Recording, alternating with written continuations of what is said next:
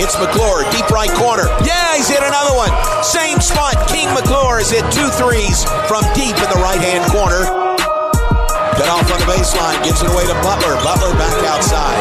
Here's a 3, right side by McClure. It's another 3.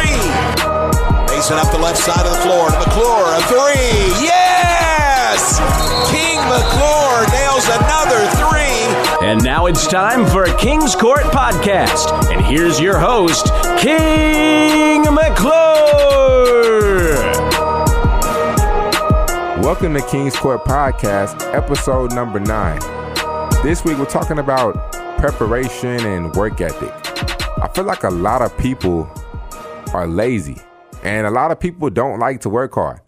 And you know, my dad always told me laziness pays off now, but hard work pays off in the future.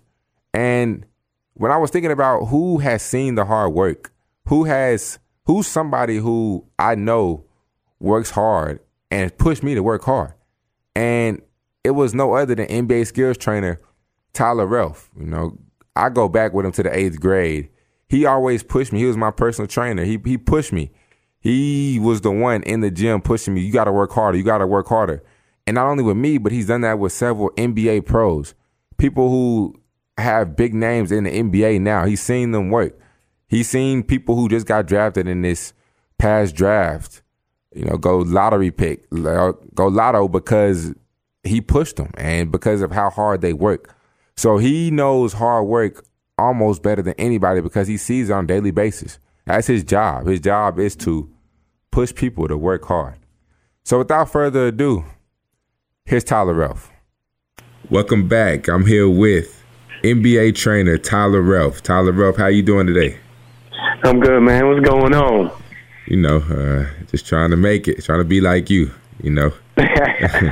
So, Tyler, you know, you train some of the greatest basketball players, you know, currently out there right now, and you're one of the top names in training. So today's topic is preparation and work ethic, because you see a lot of guys, you know, you see their work ethics, you see what makes them great. So let's dive a little bit into that, and let's start talking about, you know, maybe your background. You know, you were named Mr. Basketball, and you're originally from New York. So you talk a little bit about being named Mr. Basketball and what that meant to you. Yeah, I mean, that, you know, I'm originally from New York, and grew up in Rochester and played out here, and was named Mr. Basketball in New York in 2003.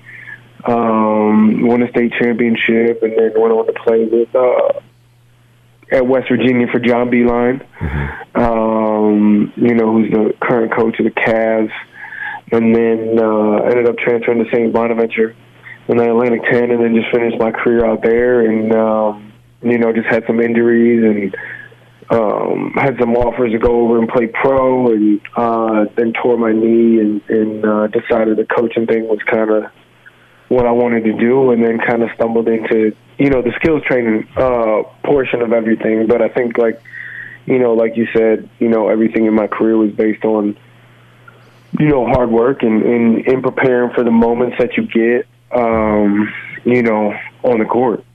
So when you were at West Virginia and St. Bonaventure, did you work out any of your teammates, or did you put, yourself through different workouts?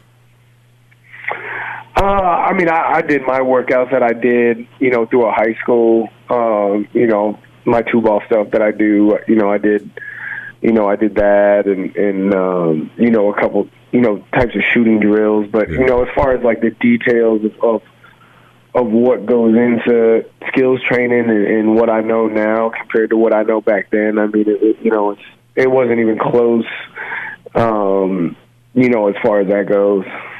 Yeah, I've heard a lot of people, want to get into skills training because they work with so many trainers and never felt like they got what they needed from that trainer. And then that's what made them want to jump into, training other kids or training people, because they feel like they can give the kids something that they never got. So is that something that kind of played a role into your decision of becoming a trainer? Yeah, I mean, I think where I grew up and when I grew up, like, there wasn't a whole lot of that going on, if any, really. I mean, you got in the gym, you worked out by yourself, and, you played with the the older guys, and you played pickup and all that. You didn't really have like these, anybody for that matter, teaching you the stuff that kids are being taught nowadays. You had your high school coaches maybe work you out, but not telling you details of footwork and, different separation moves and angles and little nuances of the game that kids are getting these days is way different than what we got.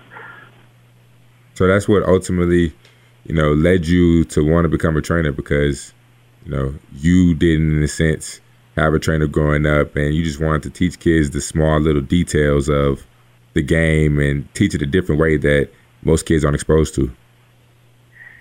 Yeah. I think it was that. I think it was also like guys like you or Julius Randle and DJ Hogue, Tyler Davis, and the list goes on and on. The guys that had more talent than I had. Mm-hmm. I felt if I could instill my skill set, in guys, that were more talented than me, that had more God-given ability, that they would have chances to be really good basketball players. Yeah. So how did it start? How did your journey as a skills trainer start? It started back in 2009 at St. Bonaventure. I was coaching, and there was a kid, Ogo Adebayo, who was a point guard, and he was trying.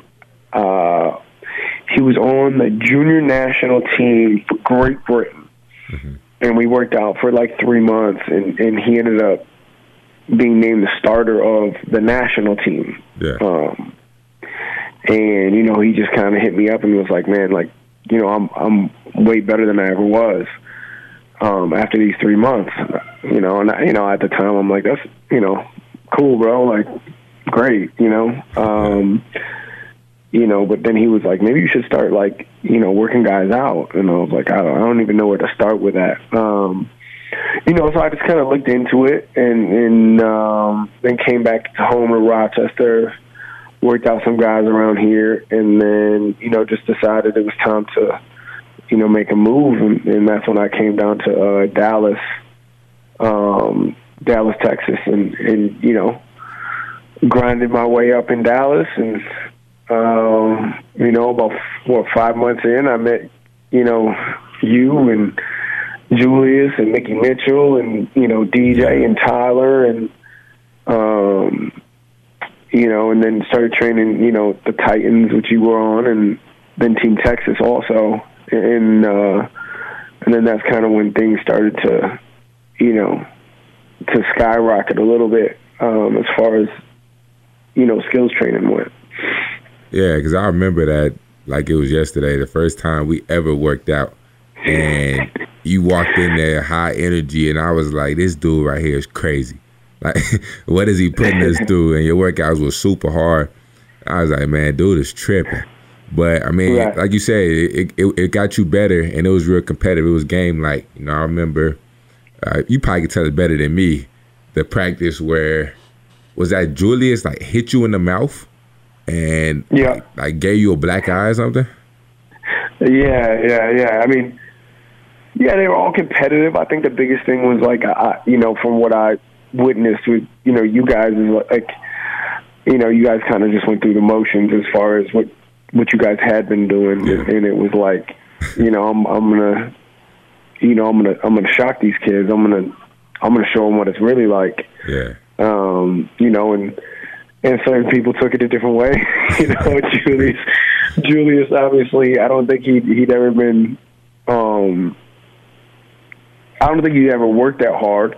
Yeah. And it was like a push and shove with him, and that's kind of just how, our relationship developed, because, I think most people were that came across him back down, mm-hmm.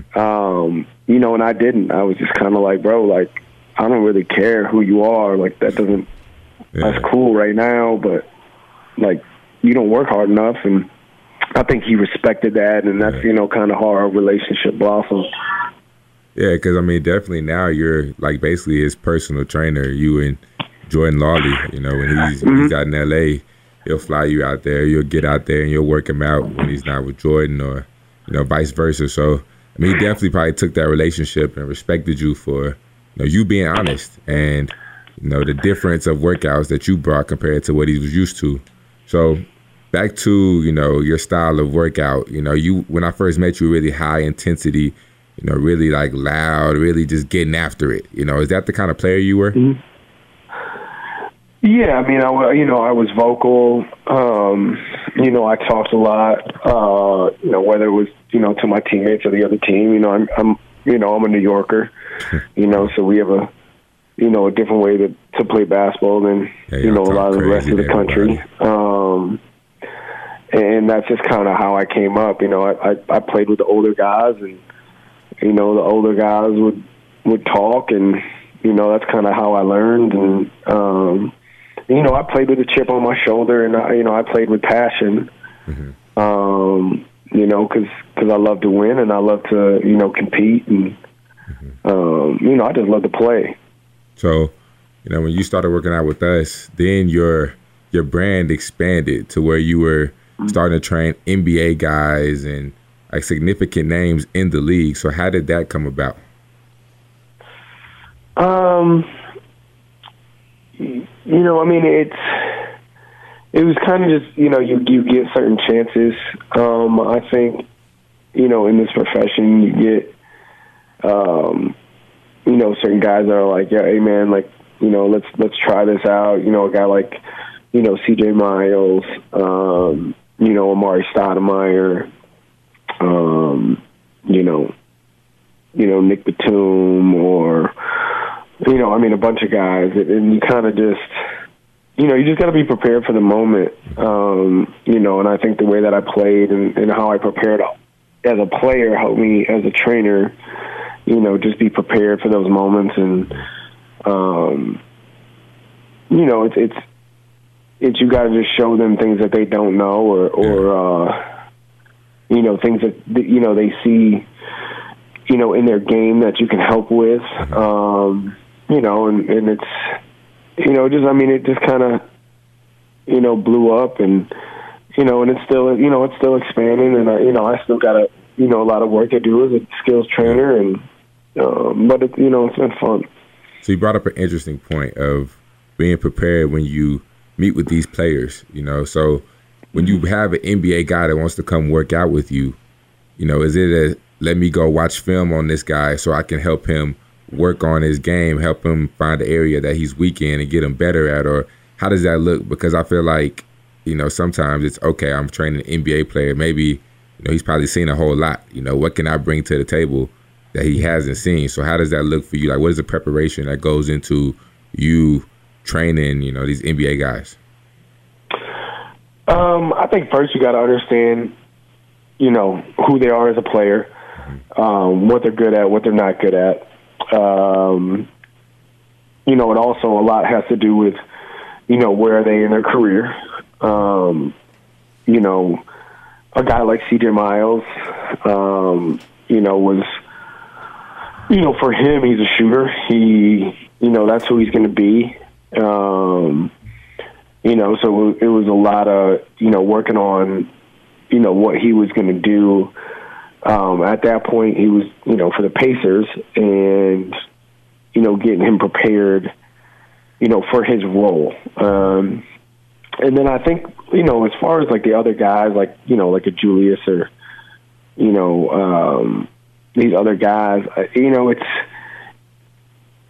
funny, man, because a lot of these NBA teams, they you know, they're like, this is who you are, and they don't really let players, you know, max their full potential all the time, because they put them in these roles, you know. So for guys like, you know, Julius is a perfect example. You know, it's been working on his whole game, you know. I mean, there hasn't been a particular area. I mean, you know, obviously this past summer and this summer we've worked on his shot a ton. Yeah. Because, you know, that's what we think, you know, that's the next phase he needs, is a three ball to, kind of be one of the top power forwards in the league. Yeah. But yeah, man, preparation, knowing, their spots, where they're comfortable, giving them a couple moves to go to. Most importantly, man, like, once they go through 3 or 4 workouts, do they feel like they're getting better? And I think that's like, the biggest key is once a player feels like he's getting better, then he trusts you. And that's, I kind of trust what I do, as far as, knowing what I know and knowing that, guys feel like they're going to get better. And, once they feel their game starting to tighten up, they're going to start to trust you more, as a skills trainer. So, when we talk about work ethic, what do you see from these NBA guys that makes them different from just the average, basketball player in terms of work ethic? I think their attention to detail. Their strict regiment. Not only like, on the court but off the court. Diets, eating what's right. Taking care of their body, massages. Ice tubs. Whatever they need to do as far as taking care of their body. And then they're all creatures of habit, and I think, obviously you played and I played, and, I think athletes are creatures of habit. As soon as you get taken out of your habits, that's when you start to kind of, waver. And, a guy like, like Julius again, bringing him up, he's 5 a.m., getting up, lifting, and then getting in the gym and then taking care of his body. Then he goes back in the gym and, he just does it, every single day. So, you got to be a different type of dude. And you gotta really want it.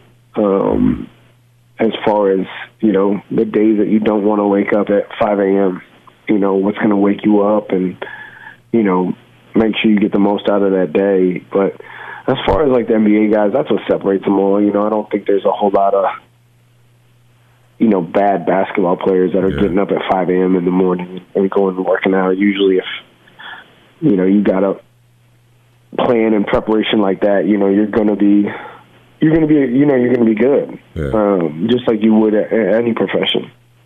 Yeah. So who is the hardest worker that you've seen? Hardest worker I've seen. Ever? Well, that you trained. Ever that you trained. I mean, I would say Phil Forte. Okay. Phil Forte, and then Tyler Davis, probably. Tyler Davis was a super hard worker. Yeah. That dude he got in and he got it. He got to it. He works for real. Yeah, and that's you were one of his homies, and he went from 370 to or 360 to 260. Like that doesn't happen just because so he him, and Phil Forte was just an absolute gym rat, and was reminded me a lot of myself as far as who he was as a worker and a player. And he was just a complete, if I told him run through a wall, he would have ran through a wall without asking a question. Yeah, the only difference is you really couldn't shoot it like that, huh? Yeah, right. Yeah, right. No, but so I saw recently on your Instagram post you have been working with Sekou Doumbouya. I pronounced that right? Sekou Doumbouya, yeah. Sekou Doumbouya. He got drafted to the Pistons, lottery pick. What did you see out of him that made him special for him to get drafted in the lottery? Well, I think all like the physical characteristics. That's what jumps off the screen first. He's 6'9.5". He's got the same measurements as Pascal Siakam. Mm-hmm. He's an elite athlete. And then the fact that, he was the youngest kid in the draft by 6 months.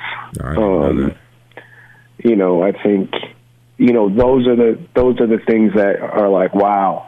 And then he really started to turn up his work ethic. And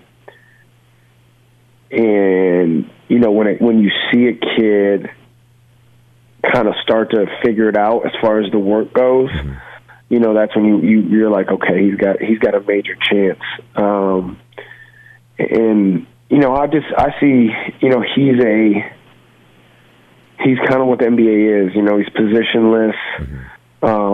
He's got tons of areas obviously he needs to work on still, but he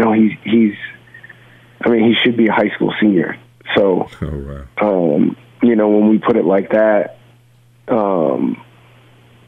I thought he should have went a little bit higher than he did just based on, his ceiling. But, he's just got a major chance, man. And, if he continues to work like he did, pre-draft, then he's going to, he'll always have a chance and he'll always find himself in the league somewhere.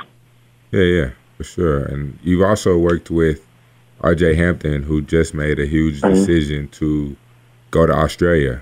What are your thoughts on his move to do that? I mean, I think it's the best decision for him. He's going to make more money than, any college player.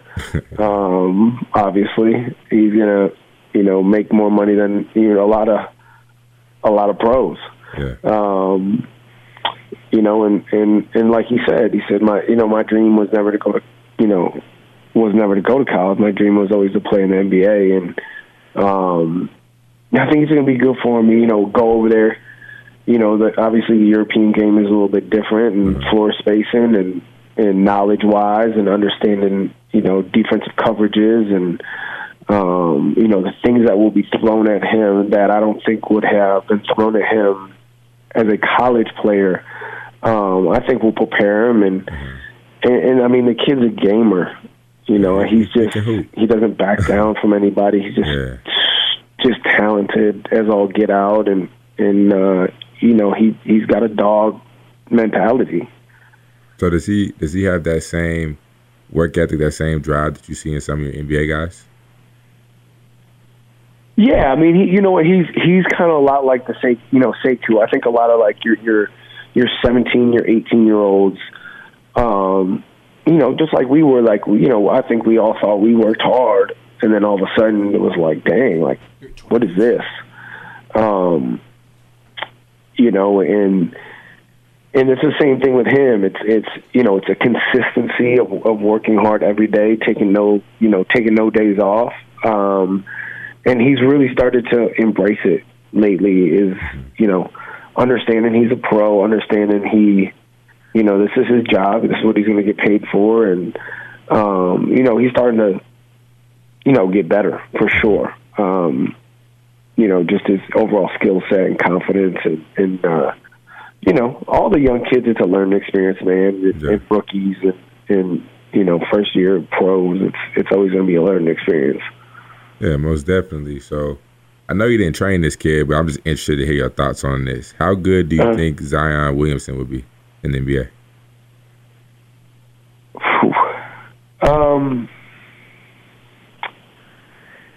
You know what? I think he's got a high ceiling because he hasn't tapped into, his skill set. I don't know what type of worker he is. I know he was a little bit out of shape in the first Summer League game, which, I don't think is a great sign. But, I mean, he's a hybrid athlete. He rebounds it. He's going to get, buckets that other guys can't get as far as, like, power stuff and, stuff in transition and stuff like that. So, I mean, I think he's going to be, an easy double-double guy. His shot needs a ton of work. He's just a low release, slow release. So guys are going to be able to contest it and, and play him with, space, which, will cut off some of his angles. But, he's probably the best athlete to come into the NBA, like people said, since LeBron. But he's just not, as far as, size-wise, LeBron is 6'8", 6'9", he's 6'6", and he didn't have near the skill set that LeBron had. So athletically, he's going to be great, but he's got to get better for sure. Yeah, somebody made this comparison that he was baby Julius. I don't know how I feel about that one. I don't really agree with that. I mean, I don't know. Do you agree, disagree? I mean, if he was right-handed, nobody would compare him. I mean, you know what I mean? It's just like a lazy comparison. Yeah, it's a lazy comparison. I mean, he's more to me like a Charles Barkley-ish type. Yeah. Someone like that. Julius and his game, are different. I think the only thing you can compare is, Zion doesn't have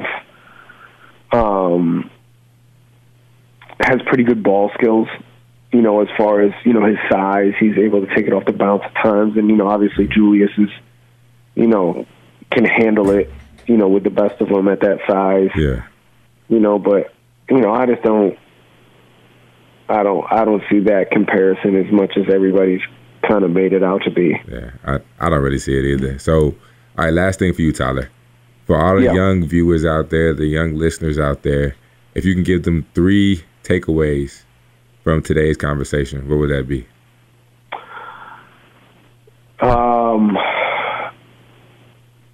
First is have a dream, I think, and chase it, and surround yourself with people who are going to be supportive in that dream. I think the second for, all these young kids is, stop listening to all the hype. Yeah. As you know, and I know, it's not easy to be a great high school player, but it's not that hard. Yeah. And I think some of these kids are like, I was the man in high school, and that they don't, they listen, or they think things are supposed to be given to them. And I think the humble ones that keep a dog mentality are the ones that really are successful. Yeah. And that's why you see a lot of like the Damian Lillards and like a guy like, from our area, Jared Culliver, just kind of come out of the woodworks. So I'd say just as far as the second thing is keep your head down, stay on your path, listen to them, they're trying to help you, and understand that, high school is different than college. College is way different. Mm-hmm. Then the third thing I think is, have a plan, and stick to it. Mm-hmm. And then if you want to be good, invest in yourself, whether it's trainers or, weight guys or, and stuff like that, because, you're only going to get out of it what you put into it. And, I think guys that played and guys that play now know that. And I'd say that's the third thing is invest in yourself and invest in your craft. Yeah. Well, you heard it here first from Tyler Relph. Can't wait to get back in the gym with you and, give you work like I used to. But, hey, my guy. I appreciate your time, big bro. All right, homie. All right, man. All right, one. As you can see, Tyler Relph definitely sees hard work. He still can't beat me in basketball, but he's definitely seen the hard work and definitely pushed me to be the man I am today and pushed me to work hard. Join us next week. Don't know who the guest is, but join us next week. Thanks for listening to King's Court Podcast. Follow us on Instagram @king.mcclure.